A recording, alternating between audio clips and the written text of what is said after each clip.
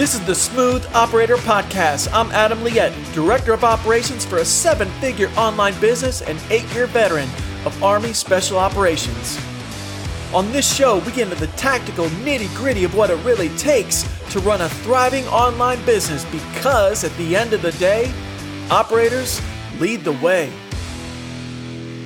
Meetings suck, right? Don't meetings suck? You know you're thinking the same thing. You know you are. Well, maybe not. Maybe not if you've implemented some of the things that I'm going to talk about in this episode to make meetings not suck. Quite a task, isn't it? Not really. It's actually pretty simple. People actually, when done correctly, people love meetings. You can get a lot done in a very, very short period of time and have everyone feel like they're contributing if the meeting's done correctly. So how do we do that? How do we make meetings not suck? Welcome to Smooth Operator. So good to have you on today's episode of the show. And if you are an operator or a visionary CEO with a team, you have meetings as part of what you do. And if you don't, dude, how are you operating? How are you surviving? I love meetings. I love having a consistent schedule of meetings, knowing what my week looks like, being able to jump on calls and get things done and communicate things. And I have a system for doing that. And it's called the meeting cadence, and it gives your team structure. Because people actually like structure. People love structure. People thrive within structure. Even if people say they don't. Everyone likes structure, guys. So get yourself over that false belief right now that people don't enjoy structure. People love structure. So how are you going to give it to them? So the first thing to make meetings not suck is make sure they're pre-scheduled. Make sure they're on some kind of a shared team calendar and they are pre-scheduled and pre-communicated that people know a meeting is coming up and they know what's going to be discussed in that meeting. They know what the meeting's for. Be open book on that and have it in a place where everyone can see it. Everyone can then plan their day accordingly. Plan their week accordingly. No, it doesn't mean everyone has to be on the meeting. You shouldn't have every meeting be an all skate. It shouldn't be that way. So the only people that need to be on the meeting are the people that need to be on the meeting. And share the results with the whole team if you wish, but it doesn't mean everyone needs to be there, especially if they don't have a thing to contribute to that. So limit meetings to those that are supposed to be there, those that need to be there. And then if there are any outcomes from the meeting that impact everyone, do communicate those, but it doesn't mean they have to be in the room. Someone wanting to be in a meeting just to know what's going on, that's not a reason. Don't do it. Don't fall for that crap. Bring people on the meeting that need to be on the meeting. And when you're scheduling, make it a consistent schedule. So if you need to meet with a certain department every week, plan it and get it on the schedule and have it on the schedule every single week so people can count on that. It doesn't mean you don't have the ability to cancel a meeting if nothing is needed to be discussed. But having it on the schedule versus fitting one in at the last minute it's much preferred to have it on the schedule, be able to cancel it versus the other way. So make it consistent. Make sure you're working from an agenda. Make sure you have talking points that you want to go over and decision points that need to be made in the process of that meeting. Do not walk into a meeting without an agenda. Otherwise, how do you know what you're going to talk about? Okay? And make sure that agenda is public. You can have your private notes that you need to address. Like, I'm not saying you got to open door on everything. There's certain talking points you want to get through related to an agenda item. Have those separate. But the agenda needs to be public. It needs to be communicated well ahead of the meeting because then you give your team and everyone that's attending the meeting time to consider the position.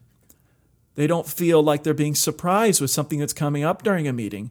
They don't feel hoodwinked, especially if it's big decisions that have to happen. They have time to consider before ever jumping in. I'm a huge lover of agendas.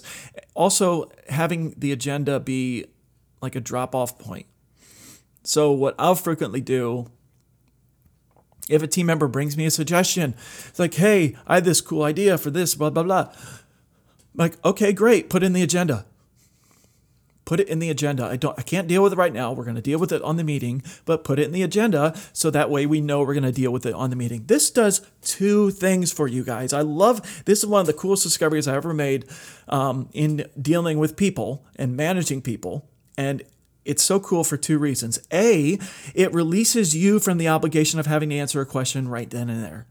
It allows you the opportunity to consider it, consider their positioning, consider how it impacts you or the rest of the company for the appropriate time to discuss it. It also provides that outlet for the person that needs to discuss it with you. You're providing that outlet, providing that place for them to put their idea. So they're not bottling it up inside. They don't feel like they're being ignored. They feel like they're contributing at their highest level and their ideas are being heard, but they're not feeling the need to do it in the flow of things. But they're able to do it right then and there. So get where that's kind of cool, because it really makes a difference in allowing people's mental health and their focus. Because imagine they have this idea running around in their head for like 3-4 days, and I can't forget this. I got to keep this on my mind. You're releasing them from that. Now they can go back to being focused. Dude, it's huge. It's huge. I also like to make my agendas rolling, meaning it's a single Google Doc and we're just building on top of it. And why do we do that? So we can look back at what happened in previous meetings and decisions that were made. So have that agenda pre-scheduled, pre-released to everyone on the team. And then outright communicate that, like, hey guys, we're having a meeting tomorrow on whatever the marketing plan or this new product launch we're doing. Please fill out any items that you want to discuss in the agenda. Have it done today. If it's not on the agenda, we're not talking about it. Oh, something new came up that's not on the agenda. Let's talk about it next week. All these are great ways to make meetings not suck, right? You're letting everyone work from a place of predictability, consistency, and being able to feel like they're not being hoodwinked, being able to consider their positioning, consider any input they would have without feeling like they have to do it right then and there. You give people time to consider things. Meetings should always be time-bound. We're going to meet for 30 minutes. If we get done early, great, but we won't go a minute past 30. There's some pressure right there, right? If you set their meeting time and the duration of the meeting. Now, it doesn't have to be every meeting, especially between leadership. If you have to do open-ended meetings, those happen too. They're very rare, but make sure your normal meetings are time-bound and they don't go over. Otherwise, you're just opening the door to all sorts of craziness happening. Both sides, where people will either take too long or they'll elongate what they're saying to make it take the time that they're perceiving it should take. So if a meeting only has to be 30 minutes, make it 30 minutes. If it only has to be 10, make it 10. Time bound them, and then work within those time bounds. And don't let them go over.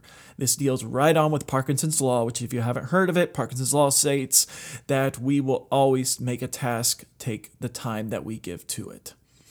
So if you give yourself a full day to record a podcast episode, you're going to take the full day. If you say, here's my podcasting hour, I'm going to script up and record an episode in an hour and get it ready for publishing, you're going to get it done in an hour. Okay? These apply to meetings as well. So make them take as long as they need to, but not 1 second longer. The final thing is really just make sure chit chat is limited. So I like to start meeting if I'm the one leading the meeting, and it doesn't always have to be you leading the meeting. The crazy thing called delegation. Whoever is in charge of the meeting, everyone knows who's in charge of the meeting. Everyone knows who the boss is on that meeting and who's calling the shots. So they start it by just maybe asking, hey, how's everyone doing today? And about a minute and a half later, you say, okay, let's jump in. Limit that chit chat. And not only does it waste time, but if you're anything like me, I'm like, dude, just shut up. Let's go. Come on. I'm busy. I got stuff going on and I really don't care about whatever. If you can have plenty of places for chit chat within a team, it just needs to have its place. It's not to be extended during a meeting. So I like to do chit chat kind of bound, where there's like a little chit chat at the beginning and then you allow for some at the end, if and only if there's time. But when it's at the end and there's time and two people want to chit chat about something, you got to bounce. Well, there's nothing stopping you from bouncing. You can jump if you need to go and you're not going to miss anything, while also giving that place for your team to continue building their inter-team relationships, especially if you're a remote team. Like, that's important. All right, just a couple of ideas for making meetings not suck. I hope you enjoyed them. I hope there's at least one thing you can apply from this that will help you make better meetings and make your team love meetings and know that they're going to come into them and contribute at their highest level, and you're going to get things out of it to run and move the company forward. That's one part of the overall communication cadence. If you'd like help implementing this, if you'd like a second set of eyes or some advice on what you're doing and ways to make your team work better, do find me. I have an operations program. I teach entrepreneurs just like yourself into how to create the systems and structures that are going to propel your business forward, help you grow that team that you need to succeed, communicate, provide stability to everyone in your organization so you can grow to levels that you have never imagined. It all comes from within and the energy that we're building inside the team and how they can support us as leadership to move the company forward. All right, do find me on the interwebs. It's adamliette.com. You can also find me in my Facebook group where we talk all about operations, and I have a lot of free trainings available there. It's adamliette.com/Facebook, or just go into Facebook and search for Smooth Operations. Until then, operators, lead the way, and I'll see you next time. Hey, before you bounce out of here, I have a free strategy session available exclusively for my podcast audience. In this 30-minute phone call, we'll unveil the immediate steps you can take to operationalize your business and put you back in the driver's seat. Just go to www.adamliette.com and click Start Here.